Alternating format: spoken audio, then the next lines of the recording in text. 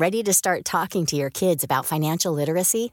Meet Greenlight, the debit card and money app that teaches kids and teens how to earn, save, spend wisely, and invest with your guardrails in place. Parents can send instant money transfers, automate allowance, and more. Plus, keep an eye on spending with real-time notifications. Join more than 6 million parents and kids building healthy financial habits together on Greenlight. Get your first month free at greenlight.com/ACAST. That's greenlight.com/ACAST. Now's the time to save 30% on wedding jewelry, only on BlueNile.com. Make sure your wedding ring is the one with your pick of diamond and lab-grown diamond bands, all hand-finished and graded for excellence. Or surprise her with something blue she'll love for life, like a stunning pair of sapphire earrings. Blue Nile's jewelry experts are available 24/7 to help, from fit questions to style advice. Right now, get up to 30% off at BlueNile.com. BlueNile.com.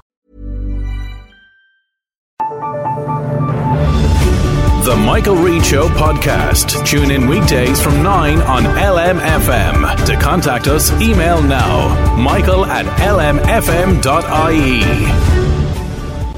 Wednesday morning, the 13th of December. Good morning, with much debate and discussion from now till 11 a.m. This is Michael Reade on LMFM. Since Russia invaded Ukraine on the 24th of February 2022, the Irish government has not just stood with the people of Ukraine in solidarity with every effort they've made in protecting democracy, but over the last 20 months, this country has supported Ukraine in that effort by welcoming over 100,000 refugees into Ireland. Each person arriving here has been welcomed with open arms, granted special temporary refugee status, given a PPS number, the right to work and full welfare entitlements, while at the same time the state has provided them with accommodation that is guaranteed for the time that they'll stay in this country. But now the state has said it has not the wherewithal to continue with the Céad Míle Fáilte. Welfare is to be cut from €220 to €38.80, and accommodation will be provided for a maximum of just 90 days. Music, perhaps, to the ears of Vladimir Putin. But is this a victory for Putin, or is it a victory for the hard right? Local and European elections will be held next year, so that could make up part of government's thinking. And then there's the cost of the riots 2 weeks ago. The bill is said to be in around €20 million, and nobody wants to see a repeat of that. But what about the Ukrainians? How will their lives be here when they flee the war back home? We are confident that we will be able to provide that state accommodation for those 90 initial days to give people who come here from Ukraine a chance to establish themselves and a chance to find their own accommodation, own employment, whatever they can manage to do. And some of that accommodation already exists across the system. As I mentioned already, people who have moved into state accommodation from Ukraine don't always stay there. Some have moved on to find their own accommodation. Others have moved on to other parts of the European Union. So accommodation does become free in the existing former hotels, former B&Bs. We also have the modular homes, which the OPW is building. We have the refurb programme, which is taking old buildings and bringing them back into use as accommodation. So all of that will continue.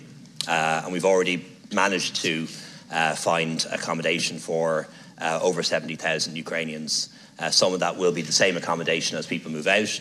We will, of course, need to source additional accommodation, as we have done for the past 2 years. And in a crisis situation like this, I appreciate that the perfect is the enemy of the good, and it is any accommodation that we can find. But in a lot of cases, it's going to be former hotels, former B&Bs, and refurb buildings. That's Taoiseach Cleo Varadkar speaking in the Dáil yesterday. Emma Lane-Spallin is the National Coordinator for the Ukraine Civil Society Forum. She joins us now. And good morning to you, Emma. Thanks for joining us on the programme this morning. I suppose we'd been expecting this news, but it doesn't make it any more palatable. How has it gone down with the Ukrainian community? I think they're very subdued and a sense of exhaustion. There's a lot of fear and anxiety. They don't know what this signals. And I suppose this is a war that's both being physically fought in Ukraine, but also psychologically being fought. And I think this is a big blow psychologically to those who are here now. But I do think it's important that we really stress that this is for new arrivals. It's not going to have any impact on people who are here now. And hosts who are receiving the €800 a month recognition payment will continue to receive that. Okay, but for those coming to the country, perhaps from February onwards, we're going to see these changes? Yeah, that's our understanding. They would hope to bring the law through then. And yeah, who knows? Obviously, this is an attempt at deterrence. They want people to flee to other countries. But I think what you have to remember that what we have in Ireland is we're our distance from Russia. We have the English language. We have full employment, so there's plenty of work. And people have their family here. And that's what draws people to Ireland, along with being a really friendly country. You know, we have done a remarkable job at receiving people, and the community response has been extraordinary. I mean, there's over 19,600 people being accommodated in Irish hosts. And pledged accommodation. I mean, that's remarkable. But the challenge is for those who are the 55,000 who are in the serviced accommodation. Where do they go?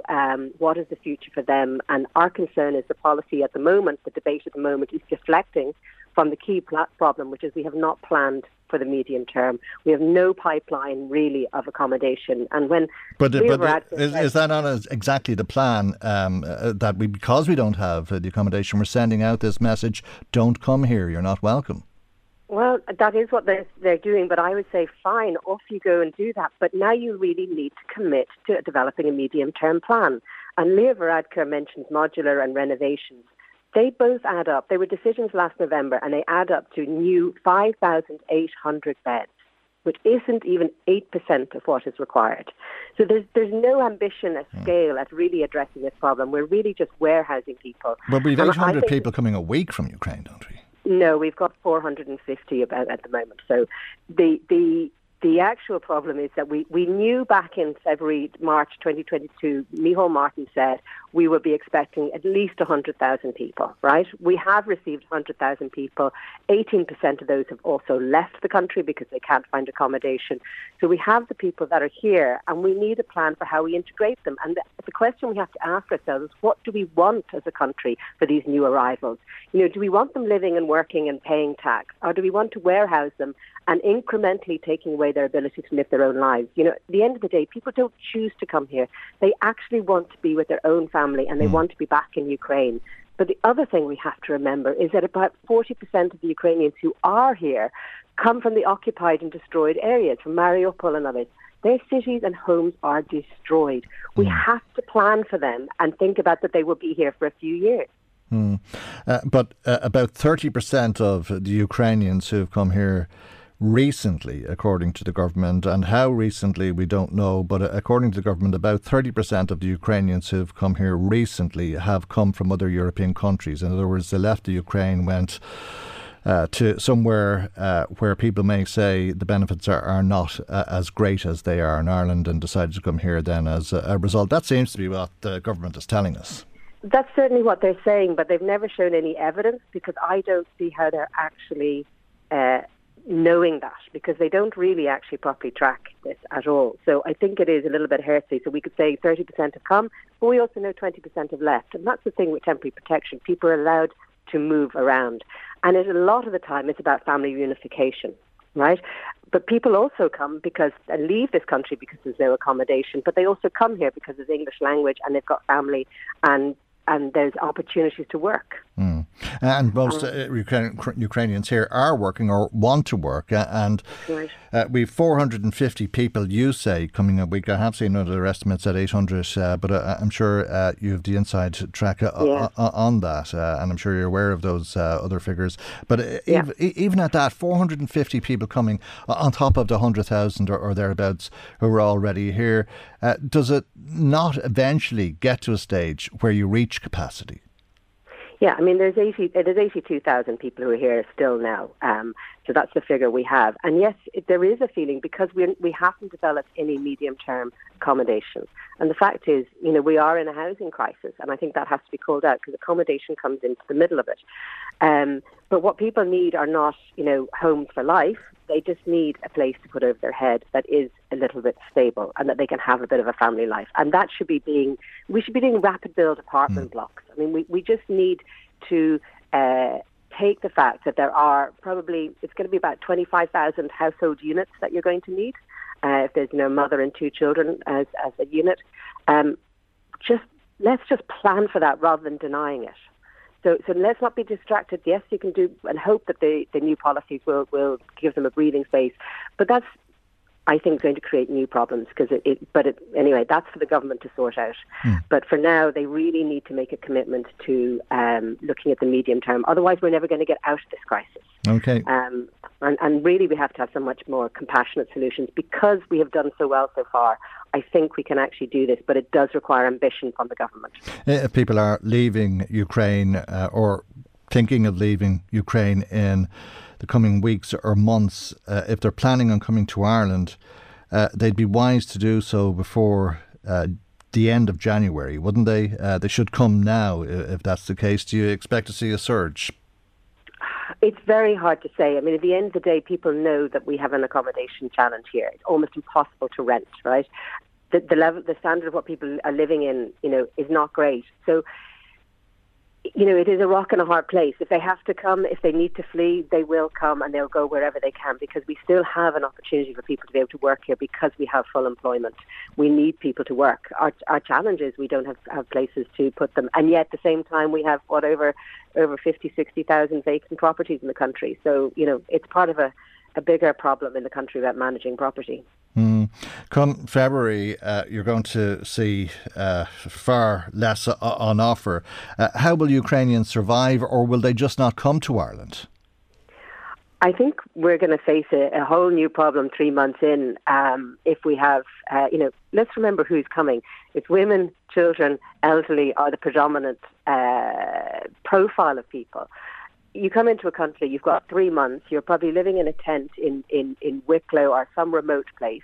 How on earth are you supposed to find accommodation? We know how hard it is. Look at the 6,000 people who live in direct provision who have refugee status that can't get out because we don't have an affordable or accessible rental market. These women and children are going to be in exactly the same state, except that they will have absolutely no right to accommodation. So they will either become homeless, and that's street homeless because there's no responsibility on homeless services to look after refugees. They will be forced into potentially exploitative situations, sexual exploitation and others because people will offer them a room with services. And they will be directed into the international protection system, which is what the government didn't want. So I can't see this policy being practically implementable. I think the hope is it acts as a deterrent and that it allows them some breathing space. But if they get that breathing space, I'm saying they actually need to put together a proper plan for accommodation that allows us to move out of this continuous crisis and doesn't damage people, because what we've got here is very vulnerable people, and it's real people, real hardship, who face a very uncertain future. They've had a good welcome from Ireland. We have kept them safe, and we want them to go home in good shape, not damaged by their experience here. OK, the Taoiseach said yesterday we have to get the balance right and we have to ensure that Ireland is not an outlier in relation to the overall offer and the overall package of supports that is available to people fleeing the war. What is on offer elsewhere? Well, it's an absolute mixed bag and it's almost impossible to compare. But having had a quick look at a report yesterday, the European Council on Refugees and Exiles did a review, and it's very varied. So Germany was €410, Spain 400, France 426, all higher than what Ireland is offering.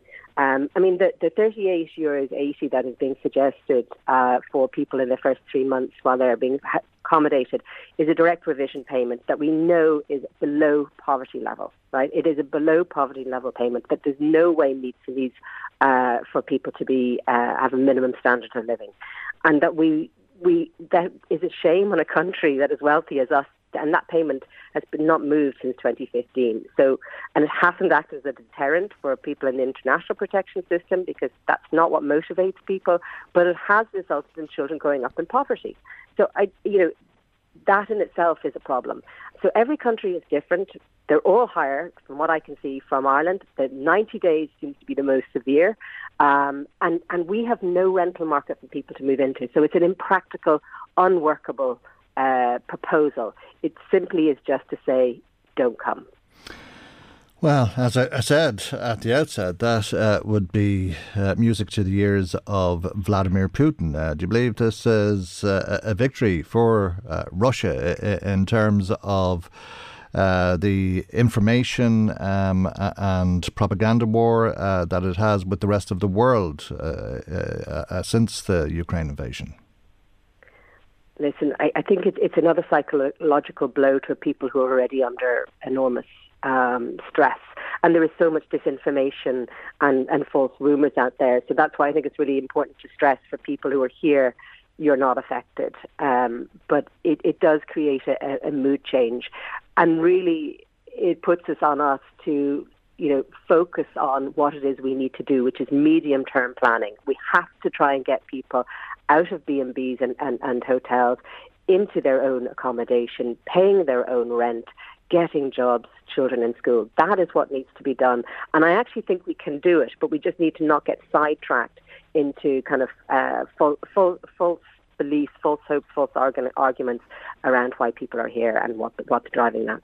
Okay, it's war that's driving it. Can the far-right claim it spoke by way of the riots in Dublin and the government has been forced to listen? Do you think that this is in any way a victory for the far-right? Or to put that another way, do you think that the government is concerned about the rise of the far-right and what political implications that might have in the local and European elections? I'm very sure it's on their agenda, as it should be, because I think we need to look at why people in this country are upset. We need to look at housing. We need to look at our services and the things that actually are upsetting people and address people's real concerns.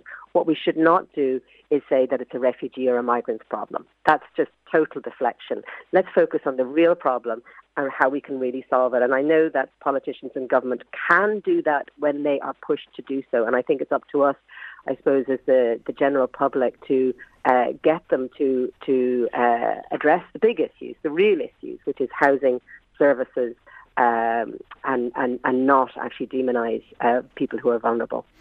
So should we start planning for dealing with homeless people come the autumn in this country who happen to arrive here in the spring from Ukraine, who have nowhere to go, who are not entitled to any form of accommodation? Is that the upshot of all of this, and is there any way around it?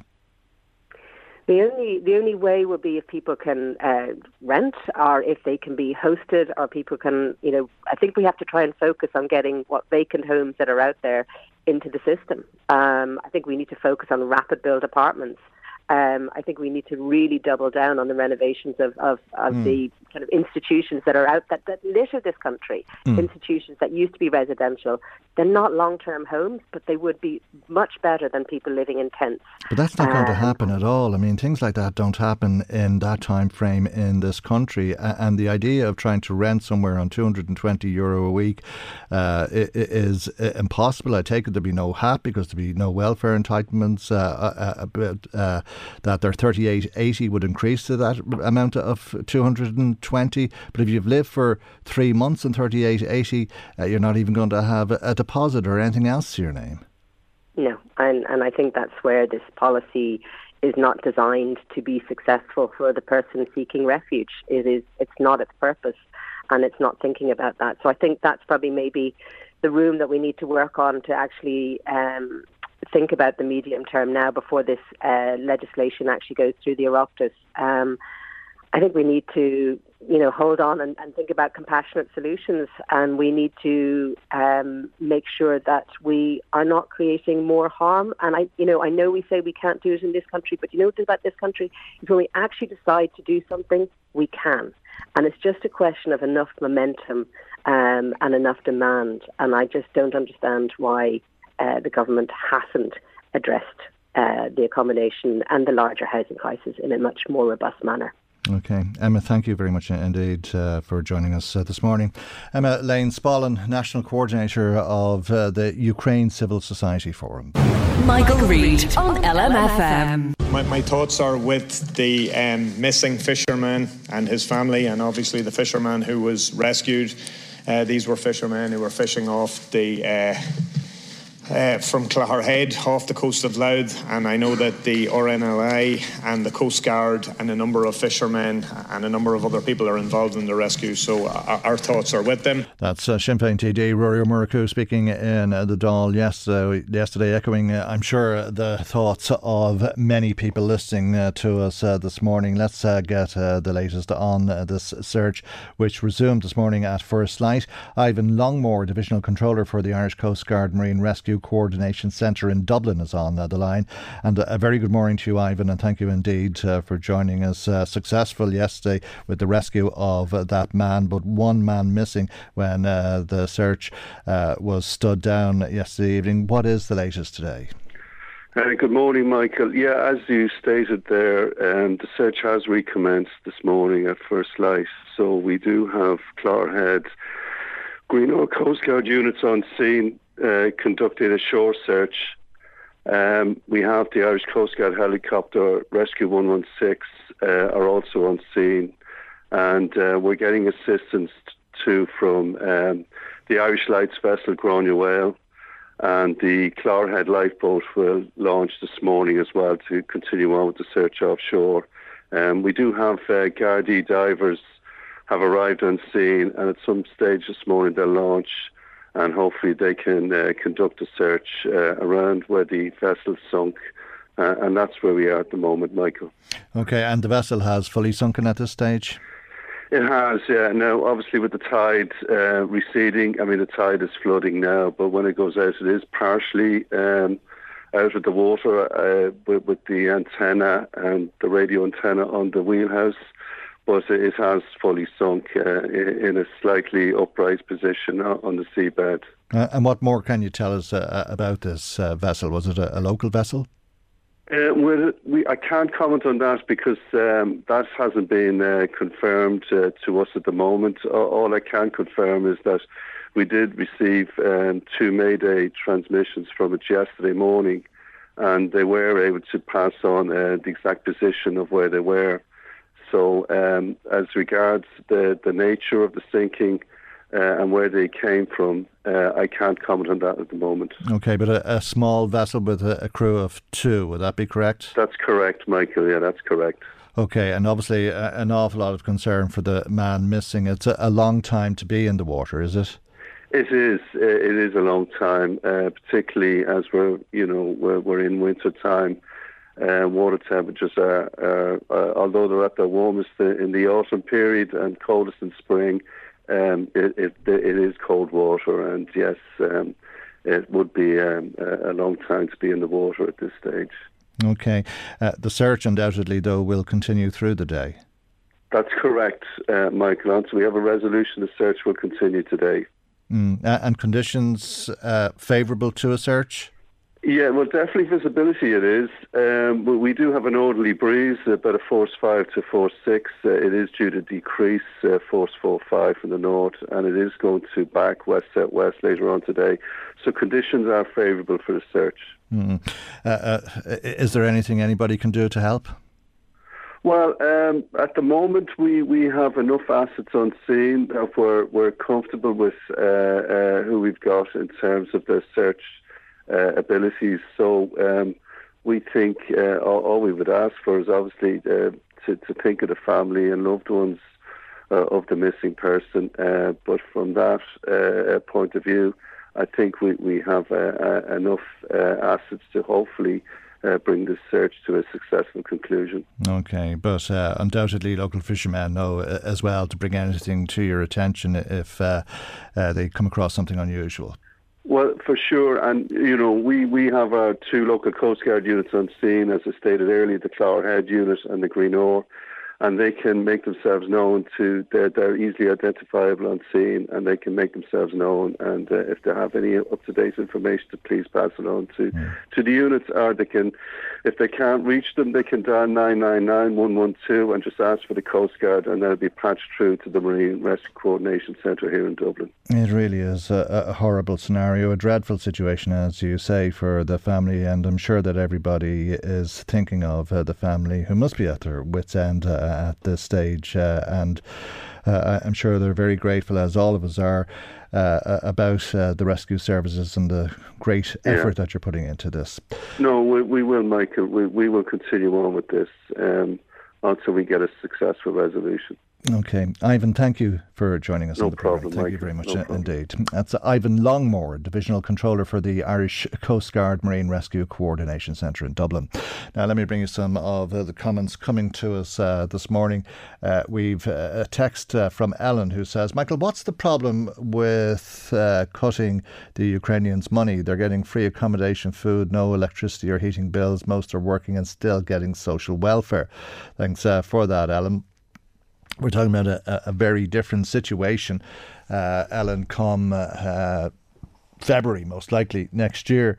What the Ukrainians here at the moment have is on a par with what anybody from this country is entitled to, but come February of next year, they will be like asylum seekers, 3880, and actually won't be entitled to accommodation in the way asylum seekers are entitled to accommodation, because after 90 days they're on their own.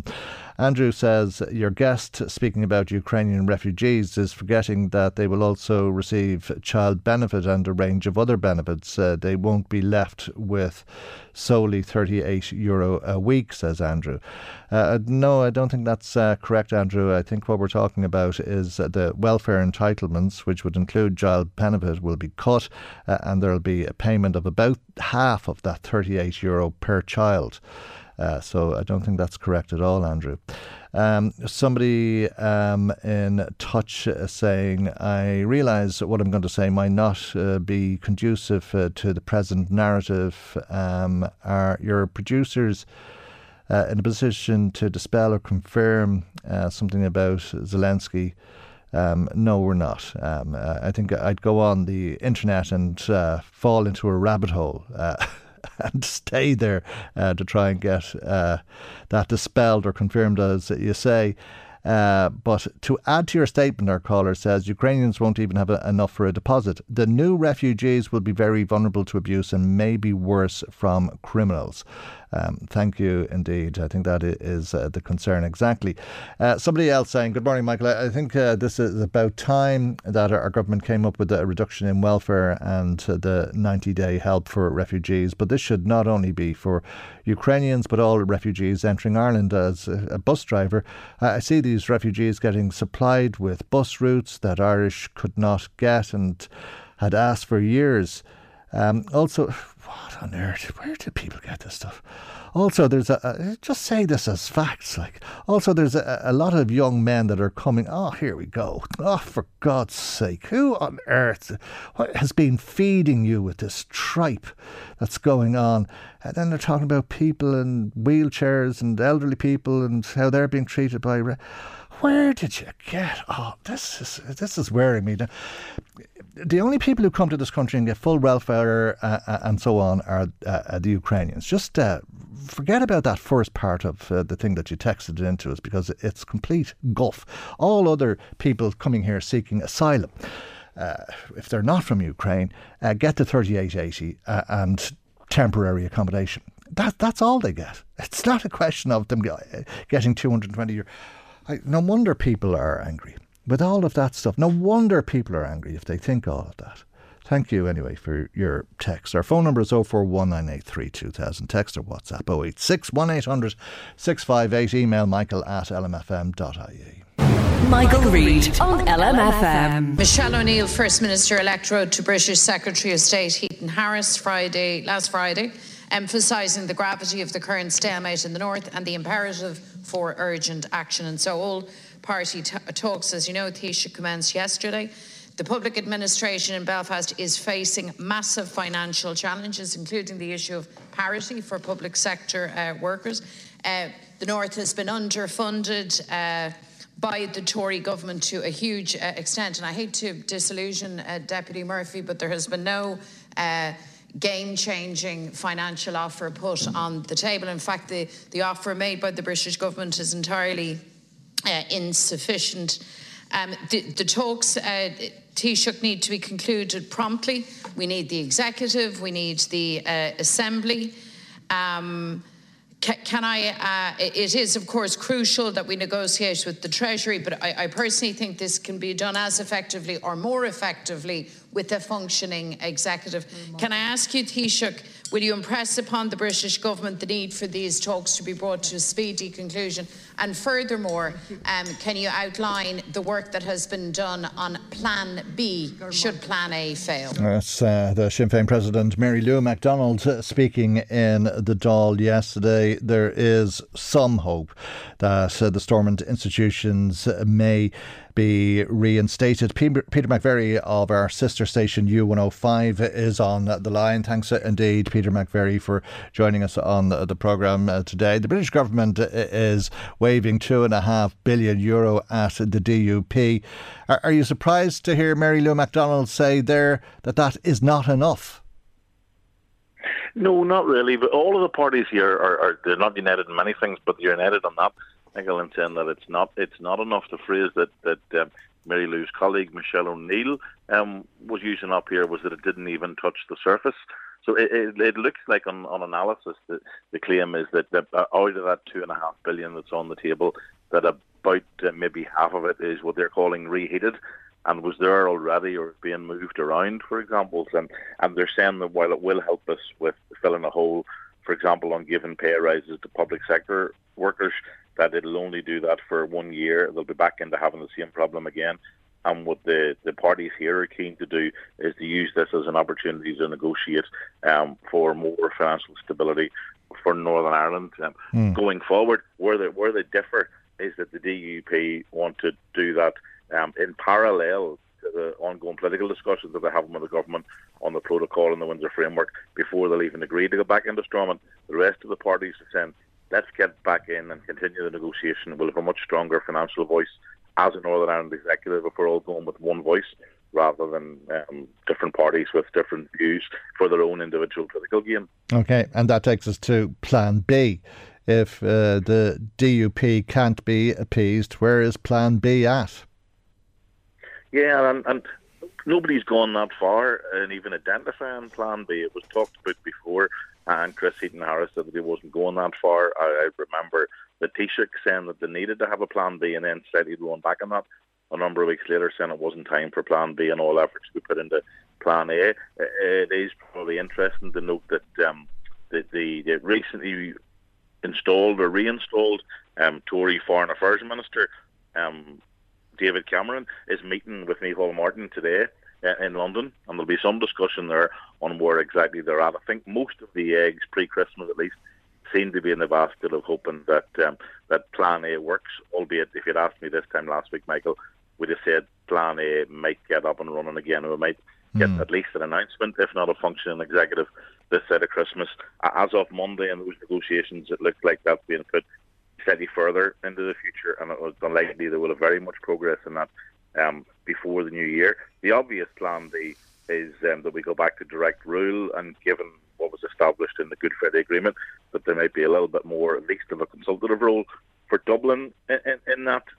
Nationalists argue that it should be as close to joint authority as possible. Unionists would argue that that's not what the principle of consent is about, so we just have a different day and a different argument, but no significant progress. Yeah, the Taoiseach referred in his response to Mary Lou MacDonald that we heard there to a report by the Northern Ireland Affairs Committee saying that there was a lot of good ideas in it. Probably is jumping the gun to interpret all of that to mean that could be Plan B. But some of those ideas the Taoiseach found interesting, and I take it that's, for example, the idea that you wouldn't have a First and Deputy First Minister, you would have two First Ministers or people who would be in that position with similar titles, and indeed that not one party could hold the institutions to ransom, as is the case this time with the DUP, but has been the case in the past with Sinn Féin.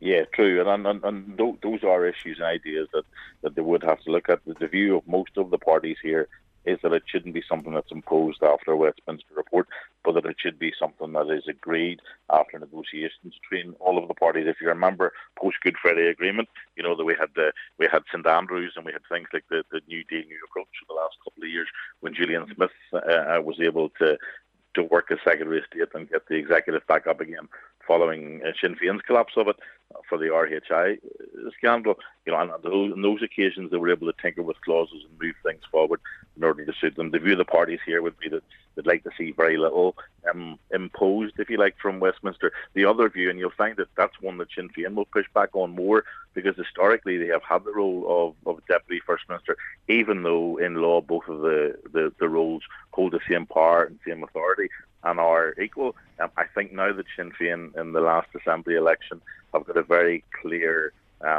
place and a very clear head of the field, the head of the DUP, they will be entitled to the role of First Minister, and Sinn Féin would feel that the goalposts were being moved, if you like, if it came to the position where actually the DUP never had to serve under a First Minister, but only as part of a joint First Ministry. Indeed, that's one of the claims that's been made through the last 22 months. That one of the reasons why the DUP don't want to go back is that they don't want to serve under Sinn Féin. The DUP, of course, will deny that and say it's about the Constitution and not about finance, and not about the optics of being seen to be subservient to Sinn Féin. OK, I take it though that patience is running thin at this stage. Whilst the politicians were going into those talks, they were meeting nurses and others concerned about day-to-day life without a government, Peter. Yeah, we've a Friday and Saturday here. The buses and trains are going to be on strike, Michael. They've already had one day about 10 days ago. There's another day that's planned.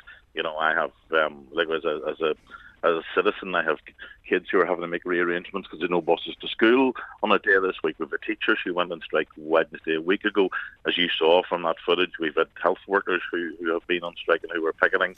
And again, the frustration of the ordinary man on the street is definitely wearing thin, and more they're placing the blame at the door of all politicians, not just the DUP. It is, of course, the DUP who took the decision to collapse the Assembly and not going back in. And you even see, for example, there's been an announcement this morning from the SDLP.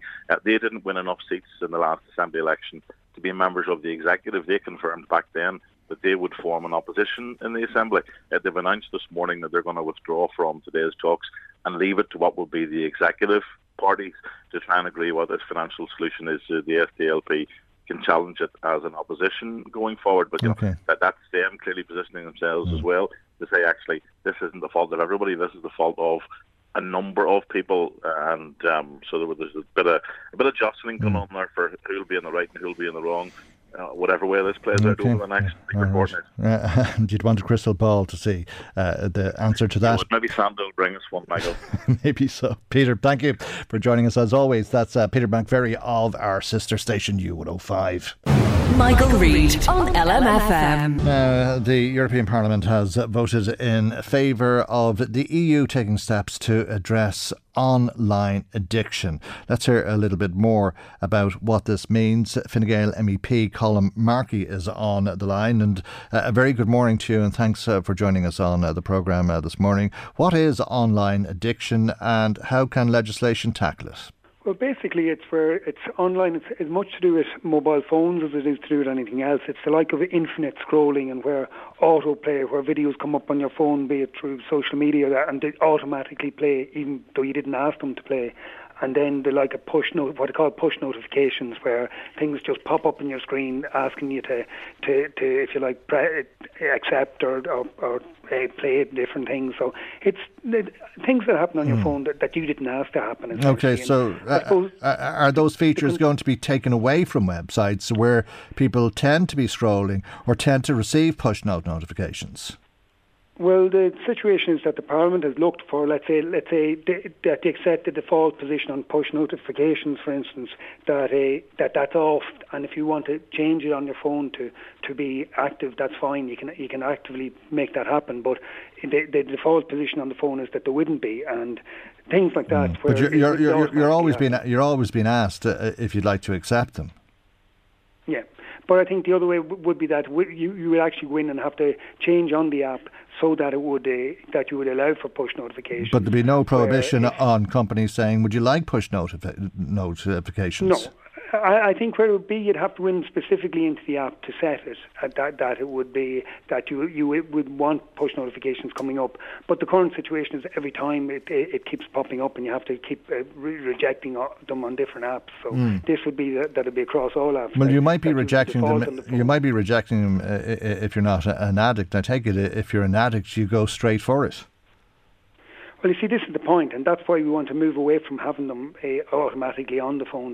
That you have to go looking to put them, set them up on the phone. Okay. Like the fear here is really that seems relatively ineffective if that's what we're talking about. Because I mean, people who want these notifications are just going to say yes and sign up to them, and continue to spend their time on the phone, whether that's something that will include spending money or otherwise. Well, what we're looking for is the Commission to look at this. This is an initiative from the Parliament, and it has to ultimately go to the Commission. So where it'll finish in terms of what level of prohibition will be put on them remains to be seen. But the Parliament has identified this as being, if you like, something that is affecting people. It's affecting, if you like, people's concentration. It's also affecting, like, in terms of people get hooked just with constant scrolling on the phone. That, you know, like anything else, if you watch a TV program, when it's over, and you go away from it. But if your phone is constantly scrolling, you can literally spend hours and hours just watching one thing after another, and that's the concern, that people with, let's say, an addictive personality can get caught up on this. Whose concern is it? I suppose it's the concern. It's a public concern, that parental concerns as well. Like, the reality is that young children can get caught up in this and can spend hours on the phone and get less physical activity, for instance. And I think there's another suggestion that was there, is that we could develop an auto lock system, that the phone would lock out after about, we'll say, 30 minutes. That would become so these features should be built into the app so that they can allow, let's say, parents to use them in order to ensure that their children aren't constantly, if you like. So it would only apply. It would only apply to children, would it? No, it's applied, like the facilities would be on the apps so that they would be allowed then be activated, is the scenario. Okay, and if the phone goes off after a half an hour, would there be an MEP or somebody available then to change somebody's nappy afterwards as well? I mean, this is nanny state stuff, isn't it? Well, it's not really. The concern, if you consider certain things, it's like parental control in terms of children is one thing, but equally... Ryan Reynolds here from Mint Mobile. With the price of just about everything going up during inflation, we thought we'd bring our prices down. So to help us, we brought in a reverse auctioneer, which is apparently a thing. Mint Mobile Unlimited Premium Wireless. How to get 30, 30, bit to get 30, bit to get 20, 20, 20, bit to get 20, 20, bit to get 15, 15, 15, 15, just $15 a month? Sold! Give it a try at mintmobile.com/switch. $45 up front for 3 months plus taxes and fees. Promo rate for new customers for limited time. Unlimited more than 40 gigabytes per month. Slows full terms at mintmobile.com. When you're ready to pop the question, the last thing you want to do is second-guess the ring. At BlueNile.com, you can design a one-of-a-kind ring with the ease and convenience of shopping online. Choose your diamond and setting. When you find the one, you'll get it delivered right to your door. Go to BlueNile.com and use promo code LISTEN to get $50 off your purchase of $500 or more. That's code LISTEN at BlueNile.com for $50 off your purchase. BlueNile.com, code LISTEN. Ready to start talking to your kids about financial literacy? Meet Greenlight, the debit card and money app that teaches kids and teens how to earn, save, spend wisely, and invest with your guardrails in place. Parents can send instant money transfers, automate allowance, and more. Plus, keep an eye on spending with real-time notifications. Join more than 6 million parents and kids building healthy financial habits together on Greenlight. Get your first month free at greenlight.com/ACAST. That's greenlight.com/ACAST. Like there's gambling sites there that are built in an addictive nature, and I think it's the addictive nature concept is what we're concerned with. Like if you've been a gambling So you're telling me that if I'm buying concert tickets, that you're going to just knock me off after a half an hour, just as I'm about to press buy after tearing my hair out? No, we're looking at situations where it will affect. The option is there on it so that a parent can set the phone to time out after 30 minutes on the app, and I think that's the scenario. And I think, to be fair, we have to consider certain things here. There's certainly the parental element of it. There's also the fact of, if you like, the like of gambling apps, where people... Yeah, but is the European Parliament becoming the parental end of it? Look, would you not be concerned where a situation... It's one thing where you could, if you can go to a bookies and put your bets on in a bookies, but where someone can use a gambling app at home and there's no accountability for what they're doing. And if it's somebody that has an addictive nature, there is a concern that can get out of control. And there is... We monitor things in all other ways. But I don't see how this is... I don't see how this... drive on the road. Okay, sure, but I don't see how this is going to make a sod of difference. Well, the idea is that the initiative is going to the Commission. The Commissioner has to evaluate the basic principles of it. There's a recognition that there is an issue around the addictive nature of these apps and that it has to be addressed. The things that were identified were the infinite scrolling and the push notifications as things that feed that addictive nature. And I suppose the other two areas as regard that addictive nature, the gambling apps are a concern, and children are a concern. That they don't get. Well, you can keep children. You can keep children off if you force providers to verify ages. Yes, well, you can, you can't. I suppose. The reality is, you know yourself. Sorry. That answer was right, because you can if you force providers to verify ages, but it seems you can't force them to do that. Well, I think currently you can't. Yeah. Well, you can't do it currently, and I suppose it's a difficult scenario to how you verify at the age of a person using a phone. But probably there are apps and technologies there that could do that. If there is real concern, let them worry about it. They make enough money out of gambling, then I'm sure they'll come up with something very inventive for verifying ages. Absolutely, I think that is a technology. It's no reason why we couldn't include something like that in it. Like what's there at the moment ultimately is going to the Commission, and there will be further possibilities to be included. But I think it is the like of dealing with that nature and the effects it has on young people, and I suppose that addictive nature as well, and on adults as well. So the push is to put it on to the app designers, as you say yourself, to make sure that they take responsibility for ensuring the design of their apps are not addictive, and they're not if you like, keeping children on the phone all day, keeping people continuing to put on another bet, and put the responsibility back on the app designers to make sure that they take responsibility for their apps, that they're not designed of that nature.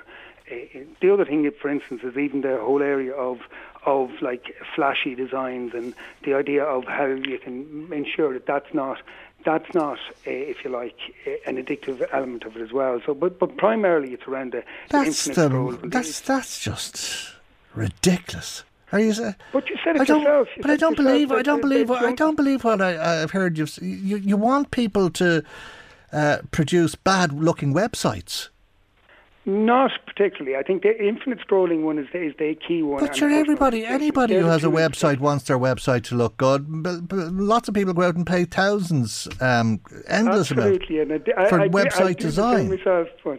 But yeah, no, I appreciate that, and there is a balance in this. You don't want to become a nanny state, just like you're saying yourself. But there are some specific ones within it, particularly the infinite scrolling. And the one thing that's happened a lot lately is the chronological feeds was always the way like a social media worked in the past, and now it's not. It doesn't come chronologically. So being able to stay in touch with like the algorithms work differently to not even to make it more difficult to work what's new and what's not so new.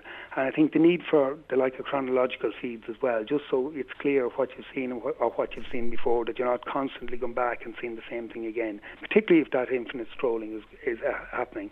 But what if you want to see it again? The bottom line. What if you want to see it again? Which then you just go and look for it again. That's fine. You can go and find it, but it's something automatically coming back. This is designed so it's user friendly. Yeah, but so that you don't have to go and look for it again. But if algorithms or not just algorithms, but if apps are designed to encourage an addictive approach to them, that's no good for anybody. But we ban drugs because they're addictive. So the reality we're about to legalise drugs, aren't we? Because we can't police it. Well, we're not. I'm not saying that at all. But the reality is, if something is addictive, it's not good. And if we have to look at ways in which we can ensure that the apps are managed so that they don't create that addictive nature. And that I think that is a genuine concern. How you monitor that and how you manage that in an effective way. The principle of itself, if apps are intentionally be designed to be addictive, that's not right. But every single app is designed to be intentionally addictive, or whatever formula of words you want to put on it to increase traffic, to get the most traffic possible, to increase your audience size. Whatever words you put on it, people are looking for users. When they design a website or an app, they want users, and they want those people to use it as often and as frequently as possible. That's what it's all about. Information and content, absolutely. But if you have a constant scrolling scenario where you never get to stop looking at the thing and it's sucking you on to the next thing, then you watch your TV, the program ends, there's an ad break, the next program comes on, you can decide to go off and do something else. It's the nature of it where it constantly feeds and constantly sucks in and excludes the rest of the world out of it. That is a concern. The concept of addiction is a concern. Don't dismiss the addiction. Addiction, no matter what form it takes, is a concern. And if apps are being designed in an addictive nature, that we need to be concerned. We have a concern about the time. I think most adults are. We need to be concerned. Hold on a second. Yeah. What you're talking about addiction? Are you talking about people being addicted to the news? That they're constantly scrolling down a news site? Or are you talking about people who are gambling? Because they're very different things. And just because there's an addiction in both doesn't mean that you have to tackle one because you have to tackle the other. Yes, you have to tackle the gambling because that can destroy lives. But if somebody is happy scrolling down through the news forever and a day, well, good luck to them, I would think. But if they're gambling, why not tackle the problem? Why not tackle gambling rather than apps and the way apps are designed? Because they're all designed the same way. But it's not just about gambling. You say about, let's say, the news. If you sit and watch the news all day and you don't go out and walk the dog or don't go out and get exercise, that's not good for you. The reality is... But people might want to hear Colin Markey tell them what is good for them and what's not good for them, or tell them what to do and what not to do. That's the point. That's the nanny state policing the thing. I accept that, Michael, but I think many of us have a frustration with the way in which phones are designed, that they don't, if you like, they are inclined to suck people in. Particularly as a parent, I see it myself, how they consume young children's activities and times, and it's hard to get them to do other things. So if we have a problem with gambling addiction, alcohol addiction, drug addiction, it's the very same thing, and it doesn't have to be just about gambling. It has to be the use. If people are using the phone to the point that it's excluding other aspects of a rounded lifestyle, I think we do need to get concerned. It's not about being a nanny state, but if people are going to designing apps of an addictive nature that is really having a significant effect on, let's say, young people's rounded development, I think we need to look at it, because if you apply the same principle as you do to drugs, where we don't want drugs where they're addictive, we don't want people doing things that are going to. We see it there's a concern I see it as a parent with young children caught up on an app, on a tablet for hours at a time, and being able to get them to go off and do other things is difficult. And if that timed out after an hour, and they were used to it timed out after an hour, and they could go off and do something else, then that would help in terms of parental situations, you know. Okay, so with turning off the Wi-Fi, I suppose, but Listen, we'll leave it there for the moment. Thank you indeed for joining us this morning. That is Fine Gael MEP Colin Markey. Michael Reade on LMFM. Well, as you've been hearing Colin Corrigan reporting all morning, Sean McLean has been elected and unopposed as the new head of the Louth County Board. This is after Peter Fitzpatrick pulling out of the race for what would have been his fifth and final term. Colin, good morning. Thanks for joining us. Tell us a little bit about what's going on here. We know that Peter Fitzpatrick stood down from all of his positions on the Louth County Board, but would it be far from the truth to say that he didn't go quietly? Well, he certainly didn't go quietly, Michael. Good morning to all your listeners. Yeah, he really went at it, both barrels fully loaded last night before he stepped down as chairman. There was a letter near not far from the start of the meeting, which was read by one of the stadium committee members, Dermot Clark, and this came from GA headquarters, who weren't obviously happy at a recent interview last week that Peter Fitzpatrick gave to a local newspaper, Croke Park, saying there were inaccuracies and some misunderstandings, and it was important that they were highlighted. However, responding, Peter Fitzpatrick wasn't having any of it.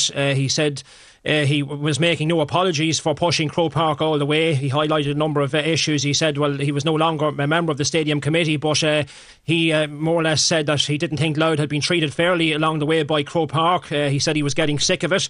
He referenced 2010, of course, the Leinster final. He gave mention to that. He claimed there was a clique operating in Croke Park. It was a case of jobs for the boys.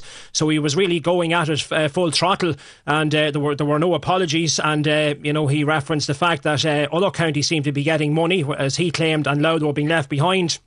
He said that Louth seemed to be always just under consideration and no money was coming their way. Now, obviously, Croke Park are disputing that. Croke Park, as you will remember, over the summer, weren't happy at aspects of how the stadium was progressing. They weren't obviously happy at the costings, which had risen considerably from at the start of the year. They were around the 18 million mark, and then they rose to 29 million, and then they were pared back to 25. But Croke Park weren't happy, and there was a warning letter issued to Louth in June, early June of this year. But really, Peter Fitzpatrick getting an awful lot off his chest last night. I suppose a lot of delegates probably had sympathy for him and agreed with a lot of what he was saying, although there were a lot of other delegates who weren't too happy and indeed felt that by taking this route and criticising Croke Park, it may indeed end up doing Louth some damage, because remember, Michael, this whole stadium is dependent on Croke Park support. Louth are being promised money from the IIP scheme. They're hoping, obviously, that will come on stream very shortly. Only some of it has been paid. Most of it, the majority of it, has yet to be paid out.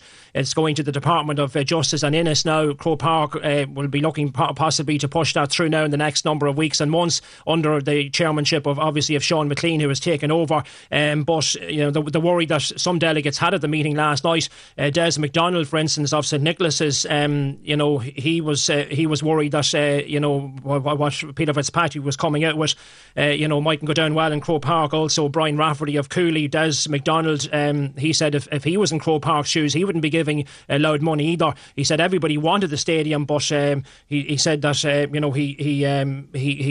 while he accepted that Peter Fitzpatrick had the right to defend himself, he perhaps didn't think he was going about it the right way. Will those comments damage Louth in terms of that support it's hoping for from Croke Park? Well, the hope from a Louth perspective is that it won't. I suppose there's a new man in now, Sean McLean.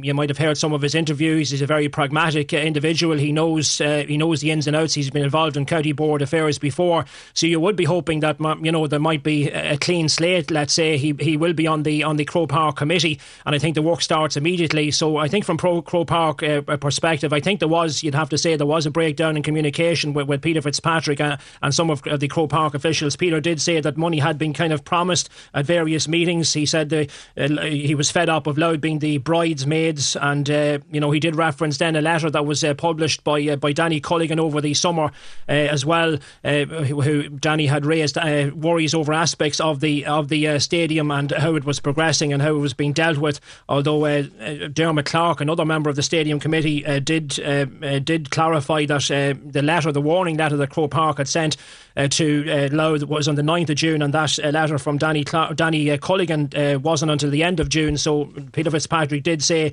that the biggest problem, he did say in his address last night, the biggest problem he had was that letter from Danny Culligan. However, Dermot Clark did contradict that and saying that the warning letter from Croke Park had come before that letter had been issued by Danny Culligan.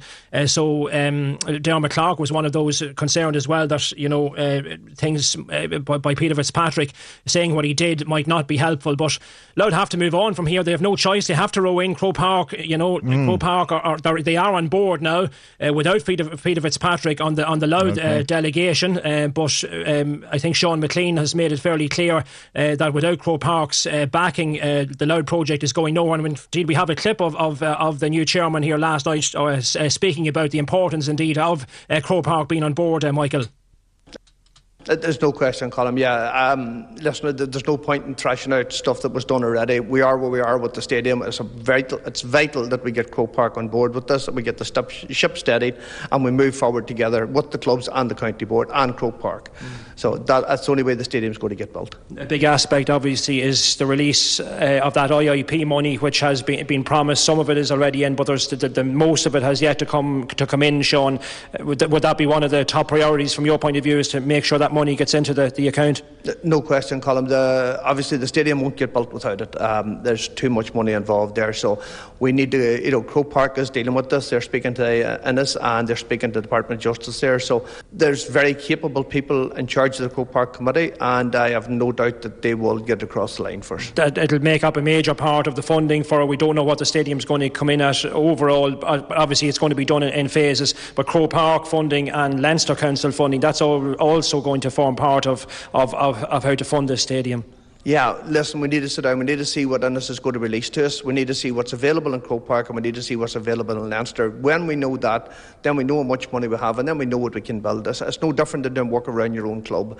You figure out what you need to spend, you figure out how much you've got, and then you do what you can with the money you have. That's Sean McLean there, Michael. So I think it's a case of trying to draw a line under it and try to move on now, and hopefully in the new year that IIP money, which is central, without that Louth are going nowhere. Okay. It's almost 15 million euro you're talking about, so the hope would be that they can move that along, Michael, and get that money in the bank. So how will Louth GAA remember Peter Fitzpatrick, do you think? What might be his legacy as the county chairman? Well, I think, as some of the delegates pointed out last night, he was the man that got the ball rolling when he was elected 4 years ago. He made it fairly clear that he wanted Louth as a team on the field to be competing at the highest level. He managed to get Mickey Hart on board for 3 seasons. And the stadium, of course, was the other issue, because other chairmen had, attempted to, tackle the stadium issue without any great success. But Peter Fitzpatrick certainly got the ball rolling, and with the help of others as well. They identified the site, they got the site in Dundalk and moved it along. But no question about it, the last 6-7 months have been very, very difficult, and the thing did certainly go pear-shaped. Croke Park obviously were soured by what was going on, but as some of the delegates said last night in their support of Peter Fitzpatrick, Pat O'Brien of the Sean O'Mahony certainly was one very vocal voice in support of the outgoing chairman. He said that when history has been written, and when delegates and clubs look back in a few years' time, they will certainly be thankful for Peter Fitzpatrick for the work that he's done.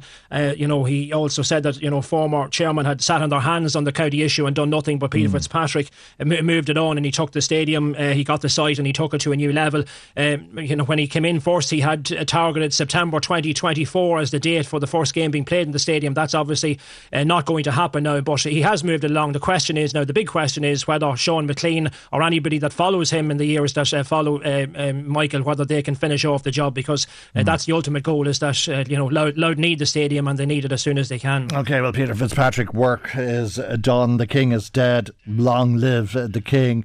And I take it you'd expect a different style from Sean McLean as he takes over the reins.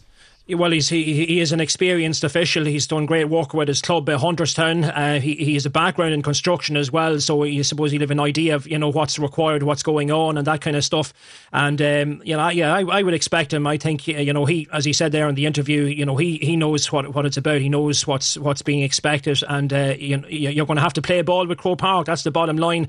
People can argue about whether Croke Park should have released money, or if they promised money, why wasn't it released? But Croke Park, you have to remember, they got their fingers burnt over Páirc Uí Chaoimh down in Cork, so they didn't want to go down that road again. They wanted to make sure everything was done correctly, and that Louth could only spend money that was available to them, and that's the way it's going to progress here. It's going to be done in phases. So Louth, from now on, once the money is in the bank, they can spend that money and bring it along and get the phases completed. But it's going to be a much slower process. It's not going to be done in one fell swoop. That's for sure, Michael. New dawn.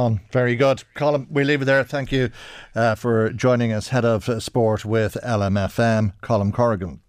Michael Reade on LMFM. Now, some of the comments coming to us. Lisa, thanks for your phone call to the station this morning. Lisa says that, like me, she's sick and tired of hearing people parrot some tripe that they've heard via a third party or online about the wealth of benefits being doled out willy-nilly to refugees when they come into the country. We've been listening to this nonsense for years now and have had several shows like this show that these tales are just rubbish, that the people spewing them have been showed up for what they are. Do people really believe everything that they read online? Thanks, Lisa, very much for that. Margaret texting us a pretty similar text as well. Margaret says the information from that person in regard to payments made to refugees probably came from the Truth Bible, the internet, of course. I wonder, does that person know the way that the Irish were treated when they went to England back in the 40s, 50s, 60s and 70s? They were met with signs on houses stating no blacks, no dogs, no Irish. I've changed it, Margaret, if I remember correctly, the way it was and the order was no blacks, no dogs, no Irish. If a relation of that person was turned away by one of those signs, how would they feel? I know it happened to relatives of mine when they went to England. The Irish were treated like dirt. Is this the real history of this country taught in schools now? If it's not, then it should be. The history of a country is important to let people know how the country evolved. Maybe that's why people believe the proverbial that they read online, because they don't know the real truth of what happened in their own country. Thanks, Margaret, as I say. Thanks, Lisa, as well. Well, hold your breath, Margaret. Hold your breath, Lisa. Wait till you hear this one. I don't know. I can't resist reading that because I'm getting so many messages like it, and I'm kind of feeling worn down at this stage because people are just regurgitating nonsense. Kay sends us this particular text. Thanks for texting us, Kay, but nonsense if ever. She says, why aren't all refugees having their benefits cuts? And she's talking about a Romanian neighbour. Your Romanian neighbour, Kay, is not a refugee. They are a European. They are members of the European Union. And they, like any other European, have the right to move to this country. It's just the way it is when you're a member of the European Union, as a state that is, that people from the other 26 states can come here and we can go to any of the other 26 states. They are not refugees. They can come, set up home, work, go on the dole, whatever it is. So they're not going to have their benefits cut. And if they do, you might have your benefits cut, and your children might have their benefits cut, because they're entitled to exactly the same entitlements as anybody born in this country, which is the same when an Irish person goes to Germany, Greece, Spain, Portugal, Denmark, Germany, France, whatever. Now, Kay goes on to say how much this Romanian is getting in benefits. I'm not sure if that's 1,000 or 1 million, or is it 10 million a week that they're getting? I don't know, but they're getting an awful lot of money, according to Kay, who says she's 51, lived and worked here all of her life, contributed everything to this country, and now I have cancer and I'm told I'm not entitled to one penny in benefits. Tell me what's wrong with that picture. Well, it doesn't sound true, Kay. I don't know if you have cancer, but you're entitled, surely if you've worked all your life, to job benefit or job seekers allowance, or if you have a long-term illness, then you're entitled to long-term illness benefit. Or else you've so much money in the bank. Actually, that wouldn't be entitled. That's not means tested. Long-term illness is non-means tested. So it's just nonsense. Why are people so intent on sending mistruths to radio stations so that they can get into other people's heads and hope that they'll treat innocent, vulnerable people coming here badly? What is wrong? That's what we're doing. Paddy Duffy, thanks for your text to the programme. He says, no nationalist Republican should be trying to make the 6 counties work. It's unionists who should be doing that, but the DUP are still blindsided by hate and fear that they can't see. The DUP are on a hook of their own making and should let them. They should be left to get it off it themselves, says Paddy. Somebody on the subject of mobile phones saying, Michael, it's none of Colin Markey's business what I do as an adult on my phone. What a stupid argument. I think he's trying to control us. Thanks for that. Somebody else in touch with us as well about that particular subject saying, what a load of cod's wallop. Jesus, is this the best that they can come up with? That's Emma in Mornington. Thanks, Emma, very much indeed for your message. We'd Kay then in touch saying that her thoughts and prayers are with all of the people involved and affected by the ongoing search for the missing fisherman locally. She's praying for the family of the missing man in the hope that he's returned to them soon, and for the rescue team to keep them safe in the important work that they're doing. It's an horrific ordeal for any family to have to go through, particularly at this time of the year. Well said, Kay. Alan in touch about the reduced supports for Ukrainians, saying that these changes should have been made on a phased basis. The reduction should have been in stages rather than one fell swoop. That is the wrong approach that the government is taking. He firmly believes the changes will add to the current problems rather than help ease them. People can't afford to rent on the current support, so how are they expected to rent on lower funds? It's a nil-judged move, Alan says. Mary in touch too, saying that the cuts government announced during the week to supports for Ukrainians are over the top. They've gone from one extreme to the other. It'll be very difficult for anyone to survive on under €40 a week, particularly if they have children. She says she appreciates changes had to be made as the supports currently in place were not sustainable, but she thinks the government has gone too far and in the opposite direction. Well, thanks for your phone call as well to the programme this morning. Mary, our phone number is 041983 2000, text or WhatsApp 086 1800 658. Michael Reade on LMFM. Now, the Joint Oireachtas Committee on Assisted Dying continues to have one of the most difficult conversations of all, that of our own demise. And indeed, if we should have the right to choose how and when we die. Yesterday, the committee heard from experts in palliative care. I think from a palliative care point of view, we very often deal with trying to discuss with patients, and particularly patients who are coming into maybe the last months of life, that the changes they may be seeing in their body are in relation to an underlying illness, not necessarily in relation to a medication, but then sometimes people are reluctant to take medication because they feel the medication is causing these symptoms. And patients may feel that way, but also their family can. So you end up having these many discussions with people about what is the best thing, what's the best option. I think that having that understanding that we're very clear about what it is we're doing, what we're trying to do, I think that's really important, because so many people are fearful of different medication, of that by going to, if you're seeing palliative care or if you start on a syringe driver, that means that somebody is trying to kill you. And I have those conversations on a very routine basis with patients and with families. So you have to try and sort of counter the belief and the concerns people have.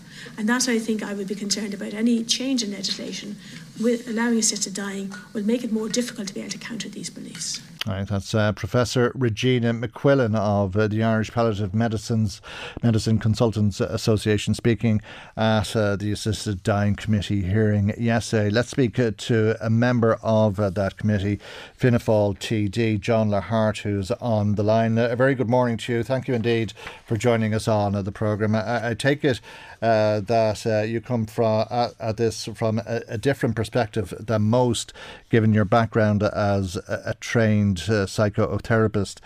Would I be right in saying that what we're talking about here is a balance of rights, given the concerns that the committee has been hearing now over many months, a balance of rights, and if safeguards can be put in place to protect the vulnerable?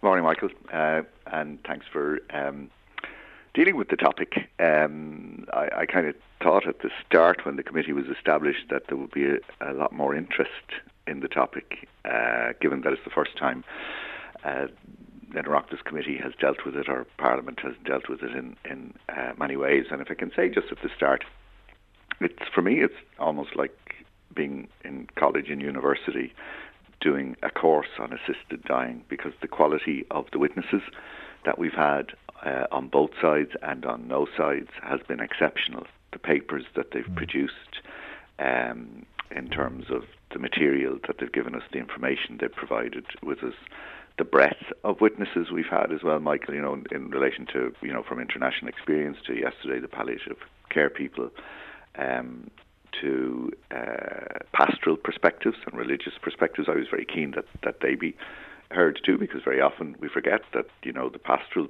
intervention is very often the very kind of concluding intervention or in the final phase of the person's life.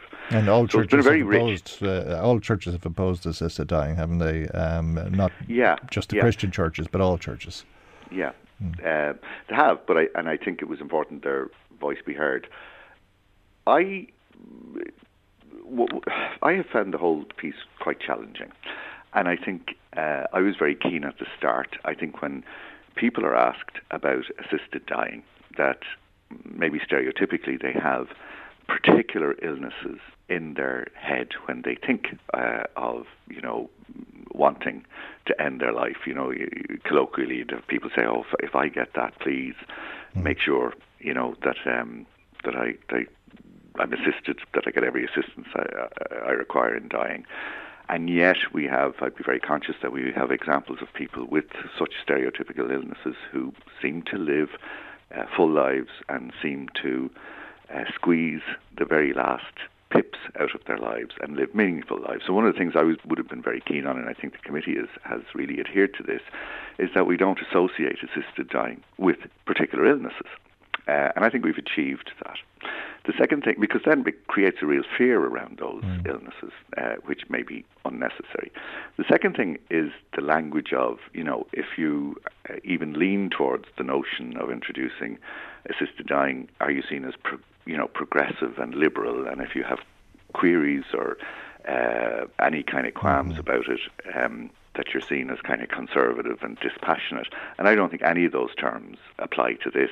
I would regard myself as neutral. I've oscillated from side to side in the debate as we've gone along. And the palliative care contributions yesterday and in previous sessions of the Oireachtas Committee made quite a strong impact on me. In what sense? I think...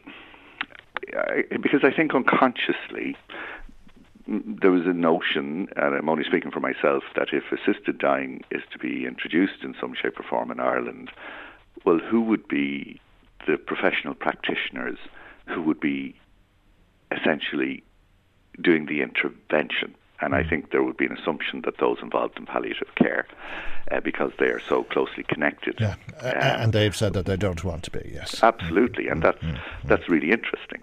The second thing, I think some of their compelling testimony was that just by introducing it, we'll just say if Ireland was to legalise assisted dying, even in the most narrow forms, suddenly it's a question that becomes accepted, potentially, that as someone approaches the end of their life, a question that we've never asked in Ireland, such as, have you considered assisted dying as an alternative or as a route to go suddenly becomes a potential question. So there's a. And what if that is one of the safeguards? I mean, if it's to be legislated for and safeguards are in place, but that's a question that could never be asked of any patient, let alone a terminally ill patient. And just going back to what you said about the palliative care teams and your assumption that they would have administered whatever is needed to end somebody's life. Surely that wouldn't happen in hospices, palliative care being offered to people in hospices, in other healthcare settings and at home. Surely there would be a separate place where people would be assisted to die, or that it would happen in their own homes. Yeah. Look, and you're asking really interesting questions there. I suppose the international experience that we have, you know, when I went into this, and I probably haven't abandoned this particular stance, again from palliative care people in a different session a number of months ago, there was evidence given, you know, that there is some pain that palliative care and palliative medicine simply can't contain and simply can't deal with. It's rare enough, but it does exist, which means there are people who do die in small numbers in unrelenting, unrelievable pain. And that made an equal impact on me. So we would, you know, in my mind, you'd be talking about, you know, a very small cohort, very much close to end of life. The problem, Michael, then is legally trying to define all of this. Yeah. And what I suppose we've discovered from the international experience is, with the very, very best will and with the very, very best intentions, an unintended consequence of legislation for assisted dying is a slippery slope is created that was never the intention. And in places like Oregon in the United States and places like Canada, suddenly it becomes broadened and almost becomes normalised in some jurisdictions to a concerning degree, I'd have to say, and I wouldn't have been aware of it until I started, but there are other jurisdictions where, you know, they seem to have kept it tight. So I know that there are those who say, you know, in terms of opinion polls, there's popular opinion in favour of assisted dying, and I can understand exactly why that is. The work of the committee has shown that it's much more complex, Okay. And requires very detailed study. Yeah. But what about at times when people want the right to choose to go out on their own terms? I mean, we've seen very prominent people who have since passed away who have said that they wanted legislation like this in place. You think of Mary Fleming or Vicky Phelan or people like that. And you think of Vicky Phelan thinking about the way her children would remember her, and that's something that people would often talk about. I want to remember this way rather than when I'm sick and unable, because we all have the right to end our lives. Some of us may get to a stage though where we won't be able to do that ourselves, and that's when the assistance is required. That's those arguments that we've been hearing. You see, so Mary Fleming, that case would have impacted very heavily on people, and certainly the thing that differentiated Mary Fleming, from my understanding, compared to an able-bodied person, was her actual ability to take her own life. And she physically didn't have the ability to take her own life, wanted to take her own life.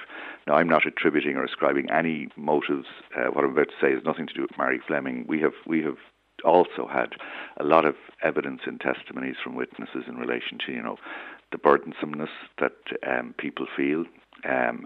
One of the things that, again, profoundly impacted me, you know, the committee has been dealing with assisted dying for months.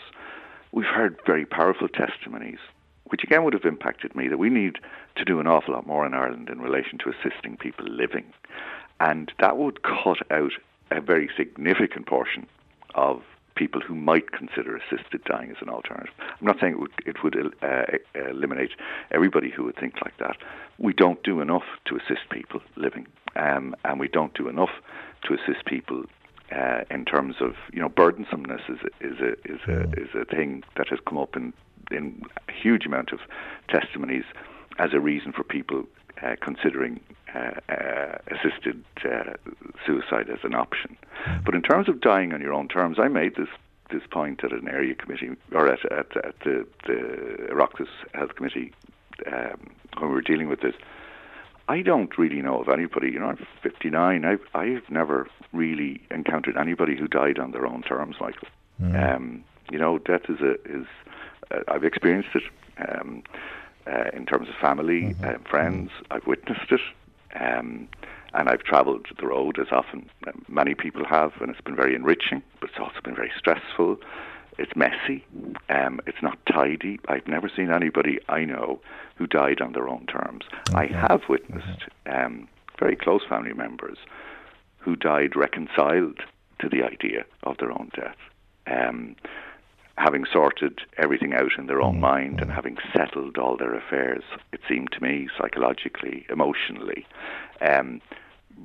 But I still don't believe they died on their own terms, And I think that's a phrase that we need to be careful about, because it's not something that's open to people. I hate to cut you off, but we've run over time at this stage. I have to leave it there. Thank you very much, though, for joining us this morning. That's Fianna Fáil TD, John Lahart, member of the Joint Committee on Assisted Dying. God willing, we'll see you for our next programme tomorrow morning at 9 a.m. right here on LMFM. Good morning. Bye-bye. The Michael Reade Show podcast. Tune in weekdays from 9 on LMFM. To contact us, email now, michael@lmfm.ie.